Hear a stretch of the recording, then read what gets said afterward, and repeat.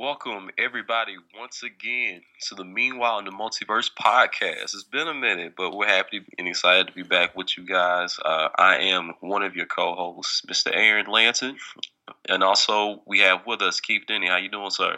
How's it going, man? Pretty good. And Strange. Now that I've finally seen Sorry to Bother You, thanks to Hulu. Finally. Yeah, man. Like, Well, I meant to watch it while I was still in theaters, and then I missed it. You know, that's what happens when you got a baby that's so young. what would we do without Hulu? Thanks, Now Hulu. I'd be able to see the good stuff. But I mean, it was an adventure, man. Like, I'm actually really excited to talk about it. I think it's a really important film, but there are so many things to cover that we thought it kind of deserved its own podcast period. So we're gonna jump into that movie like all the way in just a second. But before we do that, like what's been going on? What you been looking at lately or interested in? You talking about movie wise, TV wise? Just anything wise? Well, I want to get back into watching. I know we our last episode, you guys, we talked about the new DC Titan show. Now that was in the Low Key podcast. That was in the Low Key podcast, yeah. So check us out at the Low Key podcast with Tim Malloy. But yeah, we talked about the Titan show, and so they gave me an opportunity to watch that. So I only watched about 3 episodes, but of course, we thought it was pretty well done. Also, on my free time, I've been checking out the Castlevania. You haven't finished it? Nah, I mean, I haven't really had time to watch much of it, but okay. I said I was going to watch some today after the pod, but there's Castlevania. The Dragon Prince is pretty good, for an animated show. Okay. People were comparing it to Avatar. It's made by the same people. Okay. So it's very, very similar to Avatar. Like, I was talking to a friend of mine, and I was telling her, like, she was always a big Avatar fan. So I was telling her, like, if you really like Avatar, you got to check this show out. So, yeah. So, yeah, that's been on my docket. And I started back reading Harry Potter, actually. You said started back. Had you finished the books the first time you were reading through? Actually, no. I only read The Sorcerer's Stone, so I started reading The Chamber of Secrets just to, have something to kind of, I guess, shut my brain down for a second and read. Outside of the more heavy stuff I've been reading. But yeah, That's pretty much it. What about you? You finally saw Sorry to Bother You. Finally saw trying to get that. you watching for a year. I've been on all kind of stuff, man. Like I'm trying to think. Like, so Titans, of course, I actually watched 6 episodes of it. It's pretty good. I really do recommend anybody who's interested in that universe, check it out on DC Universe. That was pretty on point. I've been kind of getting back into social media, but that's such like I just feel like you're always in a dystopian world when you're on there. Yeah. It's so wild. But most of what I've been doing recently is just trying to, really get back into, looking at tech stuff. Like, I'm really interested in a lot of the new things that are coming out as far as phones and the way AI is going to impact labor and stuff like that. This is not like really interesting podcast stuff, but it's stuff that I'm like particularly excited about. Music wise, though, there are a couple of good albums coming out, including JID's new album, the guy with Dreamville. The songs he shared so far are pretty on point, so I'm really excited to see what that looks like. Actually, I think the album comes out tomorrow, so that should be pretty fun. Yeah. So see, and of course Thanksgiving just happened, so that was of course awesome. Yeah, I gained about 5 extra pounds real quick. Yeah, I need to get back on that. And also, I don't know if y'all can tell, I'm getting over being sick. But this is the best time for us to record, so just fighting through it, And also, Sorry to Bother You is fresh on my brain. Just saw it. So I feel like this would be a really opportune time to jump into that. So, without any further delay, let's hop into it. So I guess let's begin with the most basic thing. Like, what did you think of the film? Did you enjoy it, not enjoy it? All that jazz. Think like I was kind of talking about this earlier, that I remember my first reaction of the film was that I really didn't know how to feel about it at first, because it always dwells on a level of absurdity in a sense. Mm-hmm. But I appreciate what I felt like he was doing, and I think it's a important movie to have to be added to the African American pantheon of films at this So time. why is it important, though? Do you think? For me personally, Mm-hmm. I think it's more so important because I think it's showing this dawn of a new era of African American filmmaking that's outside of like the Tyler Perry era or what we might consider to be black movies, whether it's Boys in the Hood or Men's Society or even The Color Purple in a sense, right? Mm-hmm. So it's bringing something else or slave movies. So it's bringing something else to the table. I feel. Well, I mean, it's kind of a slave. It's kind of a slave movie, but different, but in the Octavia Butler Afrofuturistic type of way. And I think that it's kind of like showing the beginning of this era in cinema that we haven't seen yet of more like sci-fi themes, like with this movie with Get Out, with Black Panther, and I think it's important movie to have a part of that. Isn't it interesting that Cassius does kind of seem to play the role? Like, if we were putting this in the pantheon of slave films, he is both an auctioneer and an overseer. The Cassius is the main character. Yeah, okay. he is an auctioneer and an overseer of slaves. Exactly. But now, a slave itself. Mm-hmm. It's interesting. Mm-hmm. Man, I don't know. That movie had me.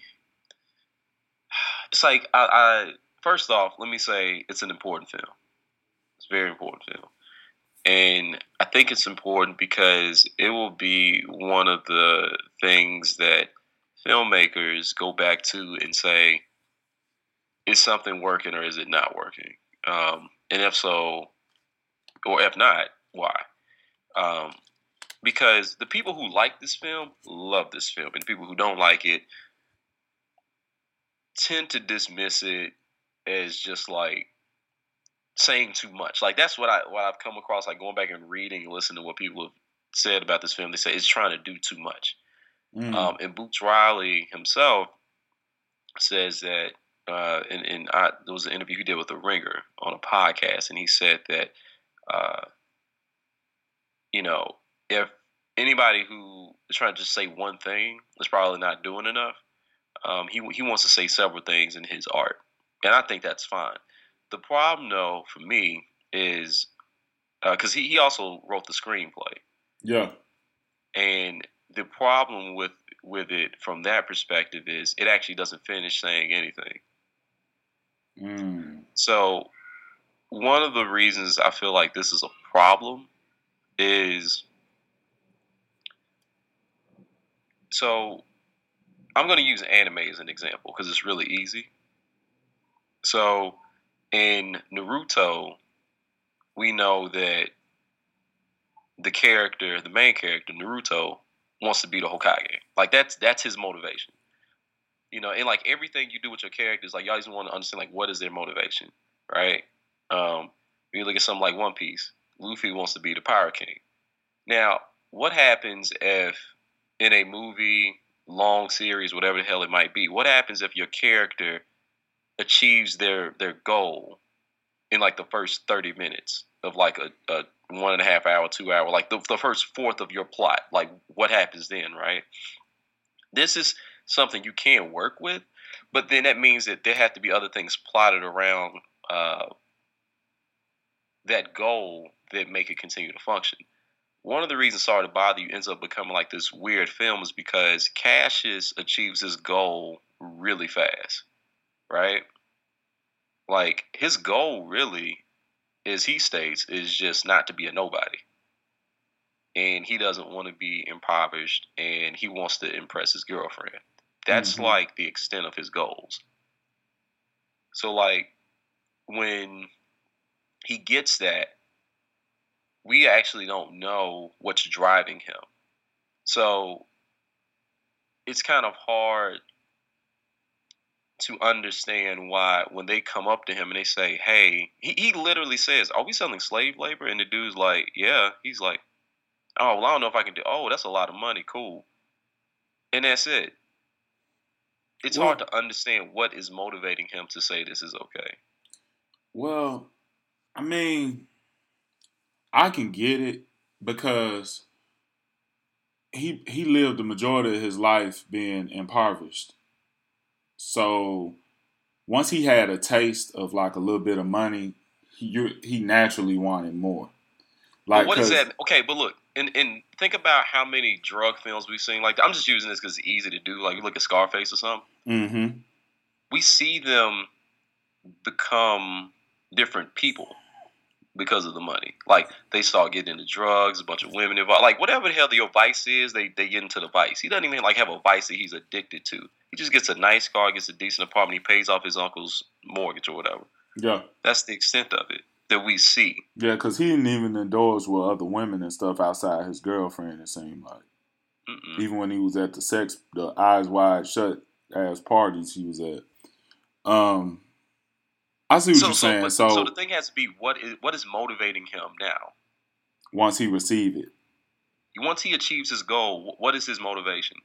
I think it was just purpose. Like, Yeah, he says I'm really good at this, but like yeah, he's really good at selling people. yeah. I think that's what it comes down to. Is like for a man to have like some type of purpose. Like I feel like he felt like, okay, if I stop doing this, then I'll be back to being a nobody, and what he defines to be a nobody. And it might not be so much about how much money he was making, but the fact that he was doing it and he was actually good at it. You know what I'm saying? But so, Like but okay, like but like the for reason that example, we can use the NBA and the NFL. Let's use the NFL for example, right? okay, These yeah, guys that play football have been playing football their whole entire lives, and I'm assuming right, they do it because they feel like they're good at it. right, but So they're not. Okay, so I agree with that, but they're not selling people. no, they're Like not selling people, so like the but they're not selling degradation that, people. that But you might got to come from think, that. their whole lives they knew that they were good at something. You know what I'm saying? It like and it becomes who they are. So like let's say if the NFL in a sense did some very, unsavory things. Like I don't know everything that goes on with the NFL, honestly. Mhm. It's not gonna be enough for them to be like, oh, okay, so I'm gonna stop being affiliated with them and I'm gonna stop playing with them because Okay, they so do your A, B, point. C, All or right, D. let's use the Kaepernick stuff for an example, right? Yeah. No, I feel like that's kind of a bad example in many ways. Okay, let's talk about the Ray Rice thing. Where Ray Rice um, physically abused his wife, was caught on video doing it, and then they kept trying to act like it was okay until the public found out, and then they kept it moving, right? But it's not like players are boycotting. So is that kind of what you're getting at, for example? Yeah, that, and I'm gonna use another example Okay. when this has been used in fiction. Let's take Mm-hmm. Breaking Bad, Walter White. Okay. His main motivations was to make enough money to leave behind for his family. So once he started making that and then some, he still was making and selling crystal meth. And it was Mm-hmm. because he loved that life and he was good at it. And prior to that, he felt like a nobody. Mm-hmm. So it gave him, even though it was immoral, even though it was wrong, it gave his life some type of purpose. And I Okay. think So the whole deal. here's where I feel like because you're saying something very important, and that's very true about Breaking Bad. Here's the issue with how that works for Cassius, though. So I can't remember exactly what we would say the point is where Walter White accepts who he is, but The first time Cassius he killed never somebody. wasn't probably not the first time. He kept that moving anyway. Yeah. But Cassius never has to address what he's doing. Like the turning point for him as a character and his hesitation isn't really the horse people. It comes a little before that. It comes after the rap at the party. Like when he is his breaking point is not selling people. In fact, we don't even see him struggle with it. He sees a number on a sheet of paper. He's like, "Ooh, that's a lot of money." And he's like, "I'm cool with selling people. I'm cool with selling weapons, nukes, whatever the hell it might be, right?" But it's not until somebody makes him say nigga shit, nigga shit, nigga shit that he starts feeling bad. And it's not. And then remember, like when he was about to walk to the foyer to go meet with the CEO Steve Liff of Worry Free, he sees them, everybody making, like laughing at the video of him getting hit with that Coca-Cola can walking through the picket line, and that makes him feel bad. So let me actually refer to something that Boots Riley himself said in an interview. So, said, where did the idea for the Equo Sapiens originate from? So this is Boots Riley responding. Said a few things. I needed Cassius to see himself. I knew it was getting to the part of the movie. He needs to see who he is. So when he got to the party, I didn't really know what was going to happen. And then the performance, and I thought, okay, this is what going to be what makes him see himself. I sat with that for a day, and I was like, does that make any sense? You have a world in which everybody is accepting slavery, and now he's hawking their labor. I thought there needs to be something that shakes him to his mortal core. Somehow I came up with the genetic manipulation idea. But one part of that is just an artist thing. Genetic manipulation has been done. So what's an animal that has been done, and what also makes sense with Steve Liff? And it goes on to talks about why the horse idea was a thing. But my issue is I don't feel like genetic manipulation means anything to this character. Like, why would that be any more messed up than simply using? I mean, you're still using people. Like, you're not getting them a wage. They don't get to live outside that facility. Like, that didn't, because the moment we see him start breaking is the nigga shit thing. If you remember, the black character, the other black guy played by Murray Hardwick, comes up to him and said, don't fuck this up. Don't do that thing. He wasn't breaking because of the genetic manipulation. It was because his pride as a black man was being challenged. Even though he'd been doing that white boy stuff the whole time and all of that, that's where he started to break. It had nothing to do initially with the genetic manipulation. Somehow that was supposed to be the breaking point, but he's already using people as if they're like just tools. So it came off weird to me. Well, I don't know, because you got the genetic manipulation. First off, happens after the nigga shit rap. It does happen after the nigga shit rap, but he's hesitating prior to that. Yeah, but you right, like, and based off what Bootsy Collins, what he said about it, it made, I could see what he's saying. Like, I could see how that made, sense. Like, that probably was the first moment when he realized, like, I'm being used or I'm being manipulated. But you're still being used, like, whether you have the genetic manipulation or not, it's what's happening to people is the same shit. I mean, they're turning them into, like, they're making them more powerful in changing their genetic makeup. It's still screwed up. It's screwed up either way.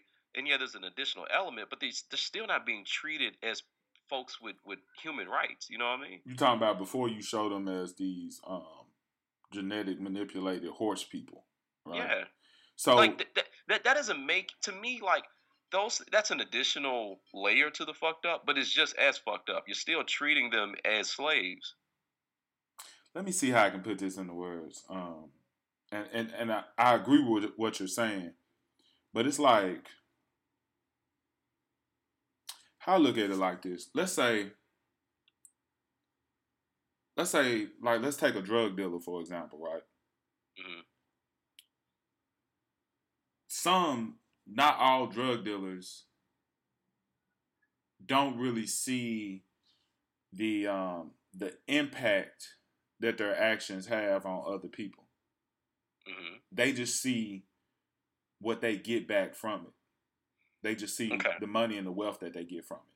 But at the same time, if you were to sit down, but everybody's different, and you actually see what crack cocaine does to a person, or what crystal meth does to a person that's close to you or that's connected to you, then it might shift your way of what you think about what you're doing. But that's not even happening with Cassius. It wasn't somebody close to him. That's what I'm saying. It wasn't nobody close to him. That's why it had to be so drastic. I think that's why Bootsy Collins made it so drastic to a point. Because he could have just simply had it where, like, I don't know, his girl got stuck with the... But now we're talking about a circumstance of, like, just convenience. Because, like, if you have slaves, you ain't gonna have them just sitting there at a fight. Like, they're not gonna be just out in the open like that in a house where you having an orgy. but so skipping that for a second too, there was something I mentioned to you before we even got to this, where I said one of the things that I saw like this weird parallel between this and Ender's Game, and this is what I meant by that. I don't know, so people listen is probably I don't make an assumption you've seen Ender's Game, but the quick synopsis of it. So huge spoilers here because this is like end of the story kind of things. If you've not seen Ender's Game, fast forward about 2 minutes or Or so. read the book. Yeah, or read the book covers this too. But so I'm about to jump all the way into spoilers right here.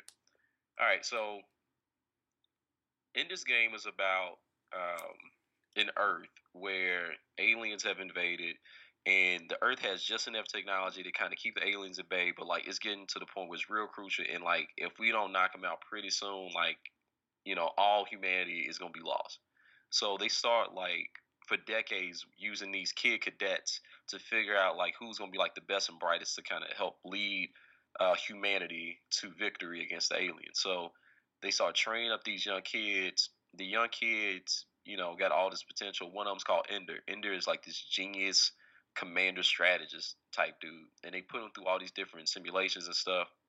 And eventually they say, okay, we're gonna do like these projected tests like on a computer screen and in front of all this stuff, and like you'll get to run these simulations as if we're really going against the aliens. Well, what happens at the end is they give him like the hardest simulation possible. And just like I gotta do like these really unconventional strategies, and like, man, this is the only way we can win. Like I actually have to like send tens of thousands of our soldiers like right into and like sacrifice them like into this strategy like they would never anticipate, and then like I'll do this other thing and then we'll win. And he does it, and humanity wins, and all the adult military people are, like freaking out and crying and shit, and like, oh my god, I can't believe Ender did it. And he's like, well, what are y'all freaking out about? And he's like, you did it. You won against the queen. You killed the enemy. Like humanity is saved. And he's like, wait a minute. He thought he was playing a game, right? Yeah, he was like, that's why it's called Ender's Game. He's like, that wasn't a simulation. They're like, no, you just did it. So he's like, wait a minute. So you just had me kill tens of thousands of human soldiers, and I just committed genocide? Holy shit. Now, there's a lot of reasons it's a really interesting story, but the reason I bring up Ender's Game is imagine a situation where you do Sorry to Bother You, but you don't, like, Cassius actually doesn't know what he's doing. Like, one of the reasons this film for me is kind of weird is because Cassius is so quick to accept that he's selling people. Like, he doesn't need convincing outside of money. And it makes it like really weird to understand where his morality suddenly is coming from. We don't actually know what his motivations are. It's not totally clear because he's not the way he sways is basically based on Detroit, who is the girlfriend played by Tessa Thompson. Fine, like even how because the thing is, at some point it happens off screen, we don't see it. She mentions when they're laying in bed together not long ago, he got the new apartment from the new job, who Worry Free, that you're selling slaves. I'm like, oh, I don't remember him telling her that. But it's like this thing where there's a huge difference between like not between going through the picket line and being a scab and selling slaves. That's a huge, huge jump. And it's treated with like, I don't know, like it feels so weird. Like it's hard for me to buy where Cassius is coming from because I don't understand what makes him tick. Like what makes it cool or okay to go that route. Like even selling drugs is not selling slaves. Like that takes a certain sort of coldness, to do something like that. And I want to understand what that means for him because as it functions right now, every character in this film functions as a symbol of something rather than as a character. But I think that's what it is. I mean, just to add to him as a character, I think it's just the disconnection of the action. Like, for example, we understand they selling people or whatever, right? Okay. But they're also selling weapons. Mm-hmm. So how is presented to him is in a way like, okay, yeah, it is what it is, but it might not be all that bad at the same time. Like, and he looking at how much money he gonna make from it. Well, But to what me, he says is that's no he says different. basically the people doing the strike aren't going to impact slave labor, and they can't do nothing about it. And he's just living in this world that we have. Yeah, and he was pretty much like, so what isn't? What job isn't slave labor to an extent? Right. And so, and also, so he came up with ways to get over it. But that's to me, that's also comparable to Tony Stark's Iron Man. He was making weapons of mass destruction and selling them to the highest bidder. So in a sense, he was pretty much a villain up until a point that he really saw what his weapons did to people. Right. So I think that's what it is. It's like sometimes there's like this disconnect to like what you're actually doing and how it's really affecting people because you're not in the thick of it. But then when you see it, it's like, oh, this is serious. Oh shit! Like when he saw that horse person, can't nothing shift your brain when you see somebody like that in that state, and then also suffering. You know what I mean? So that's how I got. That's what I get from it. Him as a I don't know. I character, feel like like that's what made that shift for him. The problem. So the only thing is, because this is explicitly a film from a black point of view, Yeah, and there's explicit mentions of slavery. It feels weird that this dude cannot see himself as an auctioneer and an overseer. Like, you could basically do this whole film and set it in some way like back to the 1850s and just say it's some sci-fi shit and say that you can inject somebody with something and they turn into a horse. It'd be the same damn film in a lot of ways. But like, I don't know. Like this, it's such a strange disconnect because they don't. I don't know. Like it's hard for me to feel like I'm willing to buy this, understand that you have a disconnect between the characters, but I don't understand. Like, okay, for example, with Detroit, right? Who was the girlfriend? Yeah. We don't really get a sense of what makes her tick either, right? So it's like she is kind of all over the place as a character, where and it's unfortunate. This is something that where I feel like you can feel that we didn't have enough women in the creative process for the film because she's not really given much agency. She functions primarily almost like as a hipster fantasy in the like her fashion, and she doesn't really have a moral core that she sticks to. Like, I don't know what her motivations are. There's a point up until when we see her at the at her art gallery when she's doing her performance.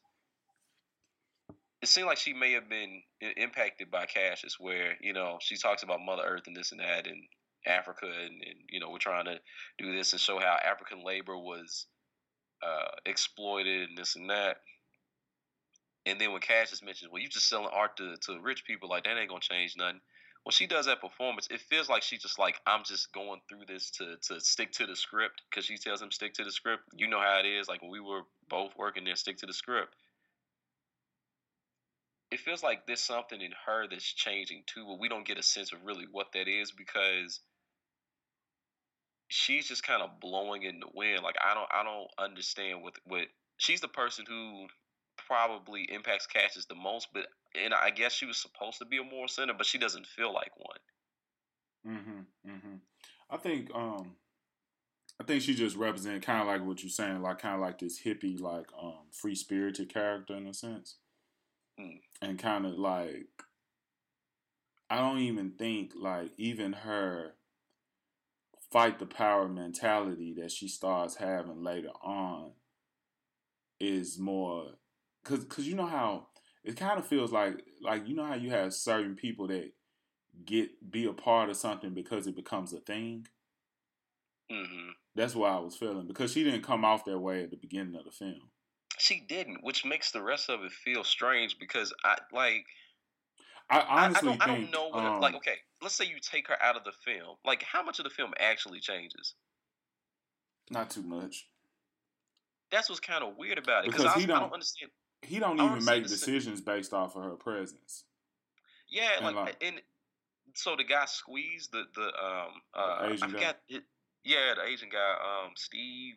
I forgot his last name, but he, guy who was in The Walking Dead and all that other stuff. Glenn from The Walking Dead.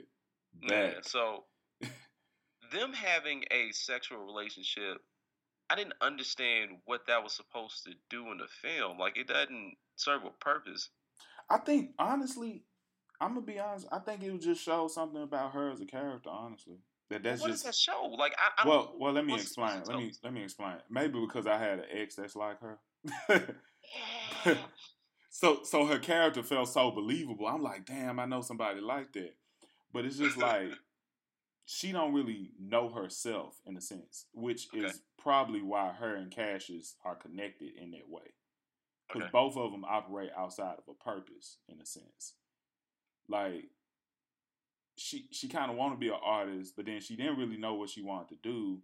And I really feel honestly like she was inspired by Squeeze to even be like have that mentality like, oh, we're gonna fight the power, go against the status quo. But So I she was think already, to be fair, she was already kind of on that before. It feels like whoever she thought the rebel was, or revolutionary was, in her eyes at that moment, that's who she was down with. yeah, like she was just interested in it. You know what I'm saying? But then Squeeze also opened her eyes more into it, which would in turn made her attracted to him because it was just something new to her.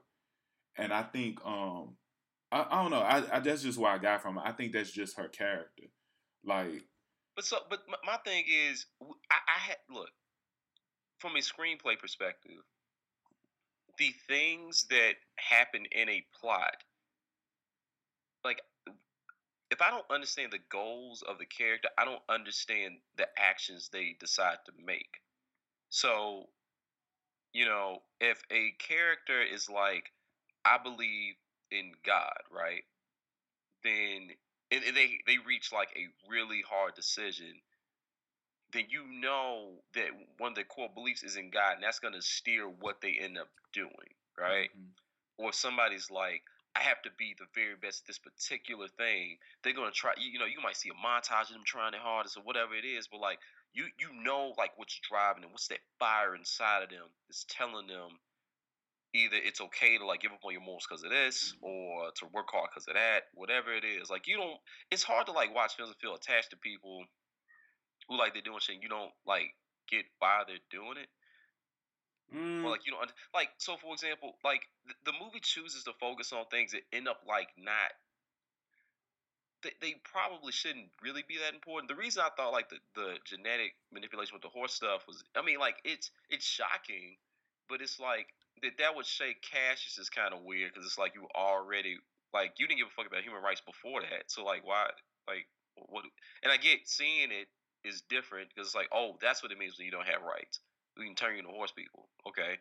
But at the same time, like there are other examples of things happening that like the screen the screenplay is so obsessed with that it's not thinking through what some of the stuff means. So like if you're gonna do a picket line, right?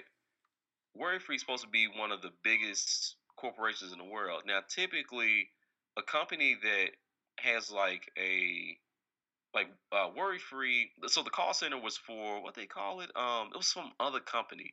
Ram staff or something like that. So what? Let's just call it. What the call center is a separate company from Worry Free. Worry Free is in one of the top floors, whatever. Worry Free would have other offices. So if you're keeping the power callers from going in, they just go to another office. Like that's not a big deal. In fact, they work from home because technology exists and stuff. Whatever. Mm-hmm. So like there are ways to impact people being able to work from home and other stuff, but that requires like knowing people who aren't just call center people, maybe some IT folks, maybe some connections with executives, having some dirt on some people, like some a little more detailed than just keeping people from walking into an office building.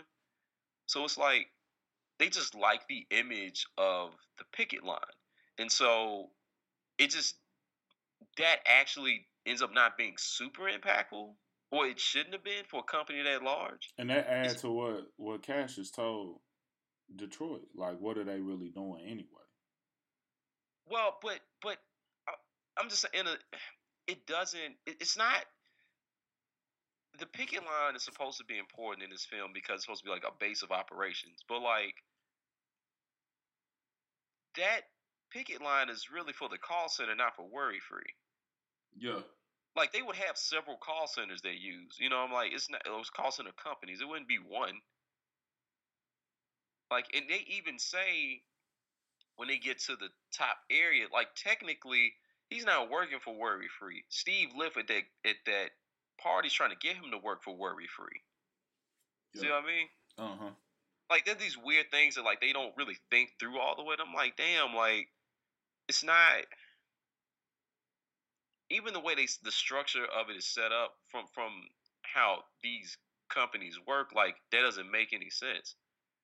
So like I just find myself being like just not understanding how they didn't want to think through that a little deeper because there are ways to impact stuff and it takes a bunch of like weird stuff, but like a picket line on its own wouldn't do anything. Hell, I can work remotely in my job. I ain't gotta go. I mean, I could be in the office. I mean, that's ideal for a bunch of reasons. But like, if somebody were to block me from getting into the building, like people, my manager ain't gonna be like, "Oh, I guess you just can't work." I'm like, "No, work at home, bro." Yeah. I don't know. I just felt like they should have thought through some of these things in a little more detail. It felt like there was just like a real obsession with having certain things happen because it was supposed to be that way. Like this felt like if that in the '70s that makes sense. Like you doing that, but in the era where they're doing genetic manipulation, I'm pretty sure they got Wi-Fi. So it just felt weird. What did you think about that rap scene though? To like, I Like the mean, part of the nigga shit rap. yeah.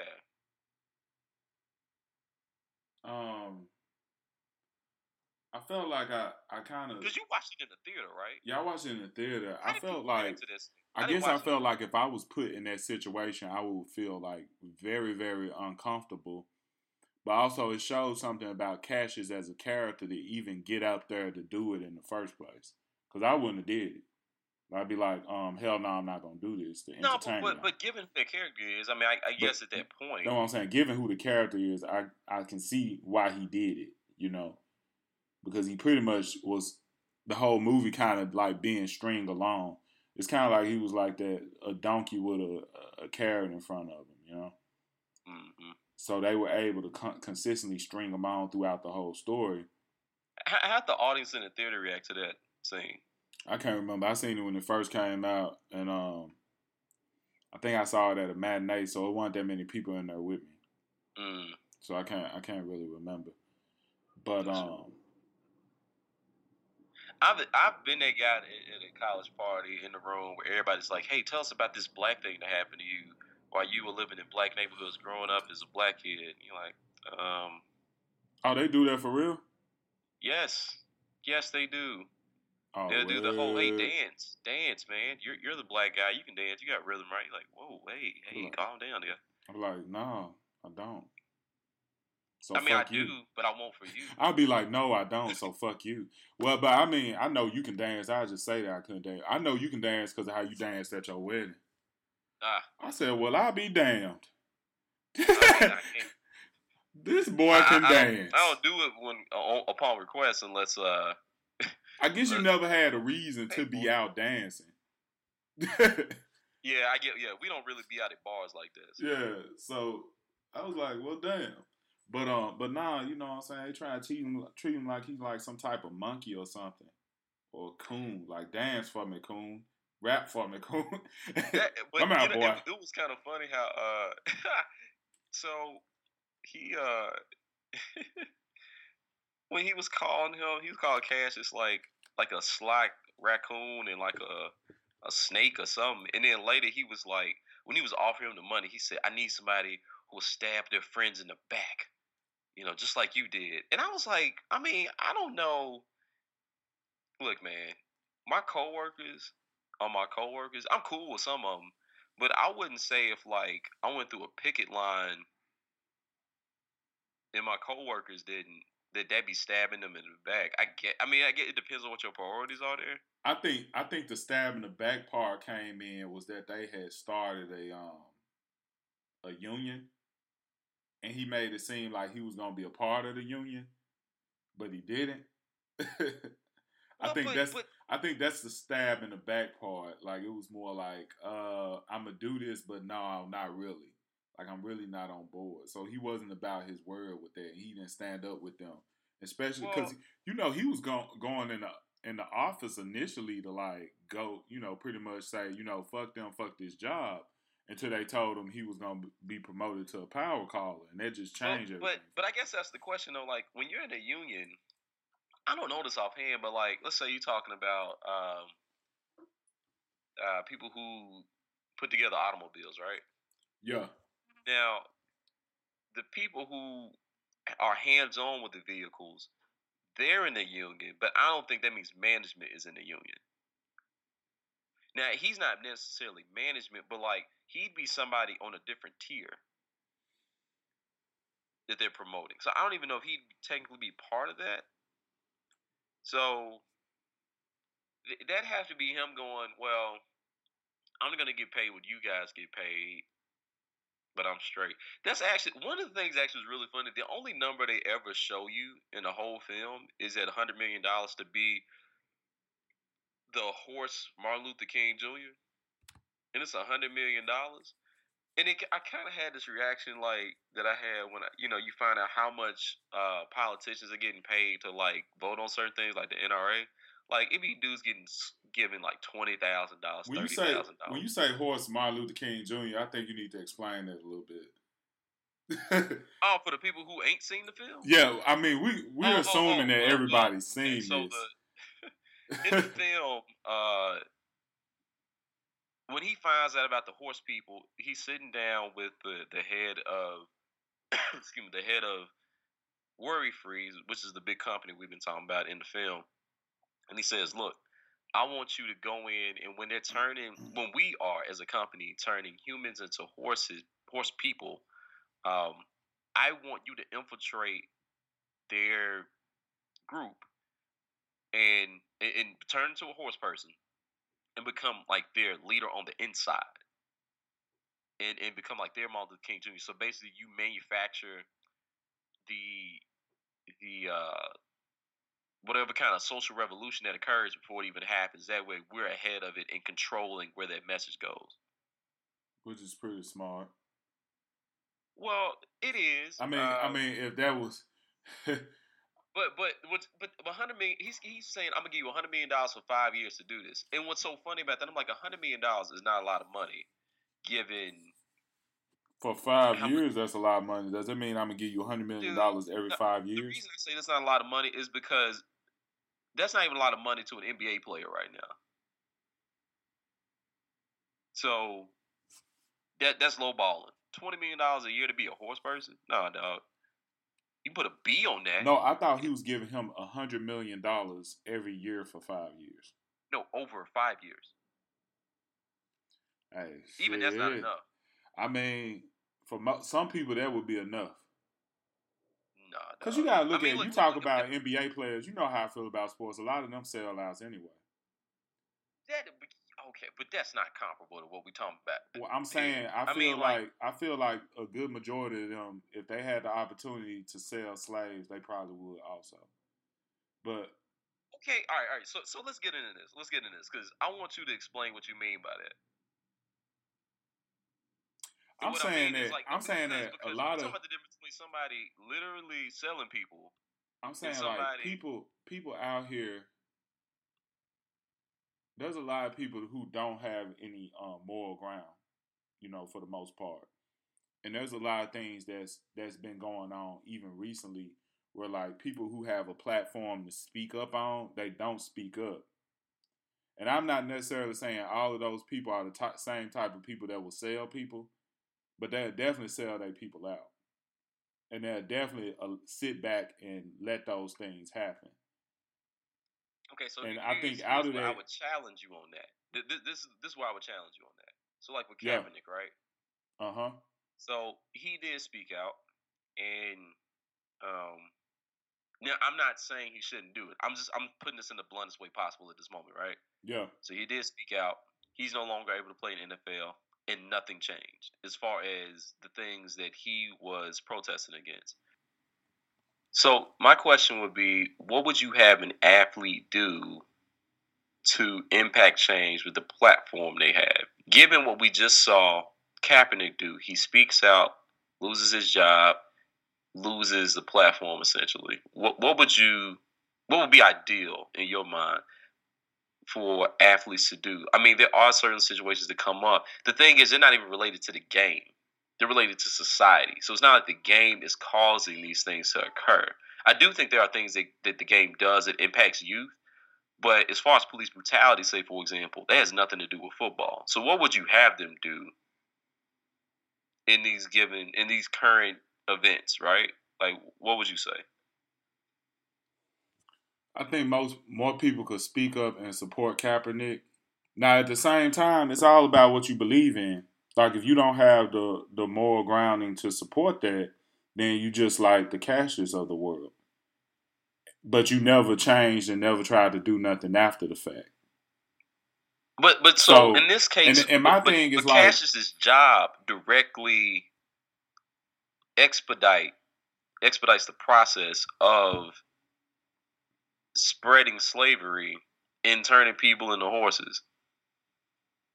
Like that's his job, is to do that. You know what I mean? Like I feel like it's I feel like I'm gonna put it that's this. very I'll put different it than this way though. We don't know how this world became the way that it is in this movie. It's a okay. dystopian world. Uh-huh. But one thing about stuff like that, for it to ever have gotten to that point, it was because a lot of people didn't do shit about something. Mm-hmm. So it could have been gradual. It could have been just as simple as like people just like, you know, it could have been just like the world that we live in now. Well, it Where could have been like what we saw happen after he tried to expose stuff. Because remember, after he did, the company got larger, and Steve Lift was being called Jesus and stuff. yeah. You know, Mm-hmm. I mean, it's definitely meant to mimic things in the current day in an absurd level. Uh-huh. Yeah. Yeah. I So get, and I guess I just don't see why. I think if enough people stand up about something, especially people who have a platform, it really does change things. But for that to happen, everybody gotta be on the same accord and also feel that this is morally wrong. And if I have the space to speak up on it, I'ma do it. Like my I'm like only issue with that is true if you are directly impacting that particular situation, right? So if this were a bunch of cops doing that, that's one thing. But a bunch of athletes doing that as it relates to police brutality is another thing altogether. Like those jobs don't intermingle in any way. true. And so that's the only issue with that. Like so if something was happening in athletics, like let's just say, and this does happen where for example with college football and players not getting paid and all this money is going to Oh all these fat guys' pockets. yeah, I see what you're That saying, but it's like sports is like one of the largest entertainment industries in the country. mm-hmm. Like if that's affected and it affects all these corporations and all these owners' pockets, they ain't gonna have no choice but to do something. But the owners, I can tell you for a fact, like 90% of the owners, and it's a higher number than 90%, their main source of income has nothing to do with sports. Like, you're impacting their pockets, but, like, it's not to the point where they just got to be, oh, man, I guess what we going to do? Because the players, at the end of the day, so the distribution lies with the owners. The players are the product. And they can't create a source of income simply by being the product. Like the relationships are set up such that if the players, let's just say for example, try to set up their own league, ESPN ain't gonna sign them because they got deals with the owners, and those relationships are important to those people, along with all the other networks. So, and this includes like online streaming stuff. It's there are ways to gradually make some of those things happen, but you know, I mean, you can impact your arena. Like, if doctors all started, doing certain things. That doesn't necessarily mean it'll impact the NRA, even though you're seeing more people in the medical field speak up about gun violence and like how much stuff they're seeing. There are things that happen very specifically within a certain sector that will impact that sector. But I don't. Athletics are loud, Yeah, but and they get headlines, but that doesn't mean that they move business. You know what I mean? Yeah, and athletics is. I mean, I don't know. Like I said, I don't know much about football or basketball, but could it arguably be said that the majority of players of African American or of African descent? Of certain sports, certainly, yeah. Well, we're talking about football and basketball then. Yeah. So what happens if all African American football and basketball players just stop playing? Nothing regarding policy against police brutality. I don't know. I beg to differ. I mean, like, look, let me tell you this. Because you gotta think, like, these corporations, all these big companies, they run the country. They're not gonna sit here and let all that money leave from them. All your best players are gone now. Yeah, they'll probably try to, be like, okay, we're gonna get some of these guys to play or whatever. It's not gonna be the same, and they're gonna take a hefty hit. And then the question is like, why are all these players not playing anymore? Yeah, but I'm saying that's placing too much. There's a huge, like I said, people it makes love a lot this more sense if a huge portion of a police department stops working because of this. This would not happen. But if a huge portion of a police department stop working because they see dirty cops doing dirty things, then that impacts stuff. That's not the same as athletes stopping because they don't impact policy. That's not. Those things don't really connect that way. That'd be like saying if Black Hollywood, when I say Black Hollywood, like the producers, the directors, the actors, they just said until something happens with policy regarding police brutality, we're not gonna work. Well, then they're just not gonna work. That'd be completely different, though. How? Because those people have platforms too. Yeah, but this the thing. The difference is that they don't make that much of the majority of the films that we see. Like African American filmmakers and actors and actresses stop acting, there'll just be a portion that we won't that we just won't have. But black people gonna still watch movies. Other ethnicities gonna still be making movies, but the sports industry is pretty much fueled by black bodies. Right. So what's that have to do with policy? Because if all the if you ain't got no black person playing in them games, it might not change it off back. Don't get me wrong, but the people who are in the head, that's the head of these teams and stuff, they're gonna want to have these players back. And they're gonna push for change themselves. It might not be authentic. They might not really give two shits about it. But they gonna want there to be change so that this can be rectified so that they can get their players back. I'm interested in this idea in what would happen. The only play, at least as far as this film is concerned, and doing that comparison, Cassius is direct. I think you give more credence to the idea that he's just into it and he's not thinking ahead and he doesn't see it, so he doesn't. He doesn't think about its impact because he can't see the consequence. You give more credence to that than I do because I feel like he is literally selling the people. And he is literally selling the weapons, which is directly impacting everything else. I would say athletes, I can't even say they indirectly impact policy on things like what Kaepernick is protesting against. One of the issues with it in the first place, the protest, was the action of the protest has to be connected to something that leads to the change. So my thing would be not just straight up boycotting, but boycotting or making a some kind of joint message as players, however you want to do that says this is the action we want to see, not just simply protesting or boycotting. Like that by itself leads to no action, and it just pisses people off, and actually is ineffectual. The, but literally, whether they play or don't play, that police brutality is going to continue.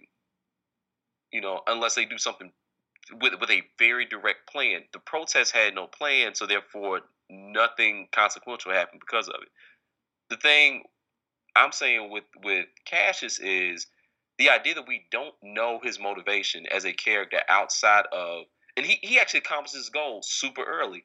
I want to make sure I can pay off my uncle's mortgage. I want to make sure I'm not a nobody anymore, that I feel important. That's accomplished really fast. And from there, we don't know what drives him at all outside of ego. And so him saying, I'm okay with selling people is really hard to get behind. And not even just to get behind, but to understand. I don't know why this character's doing what he's doing. He is the reason that it's continuing. Or that it's not just continuing. He's, as they say, expediting it. He is making them grow faster and faster above their competitors. And so he doesn't have to grapple with that. No one pushes him on that. Even Detroit mentions it, but she just mentions it to say, I'm going to break up with you if you keep going to work. That's not pushing him. You know what I mean? Yeah. So that was my issue with how that functions. And I just felt like the film, it's going to be important for filmmakers for a bunch of reasons.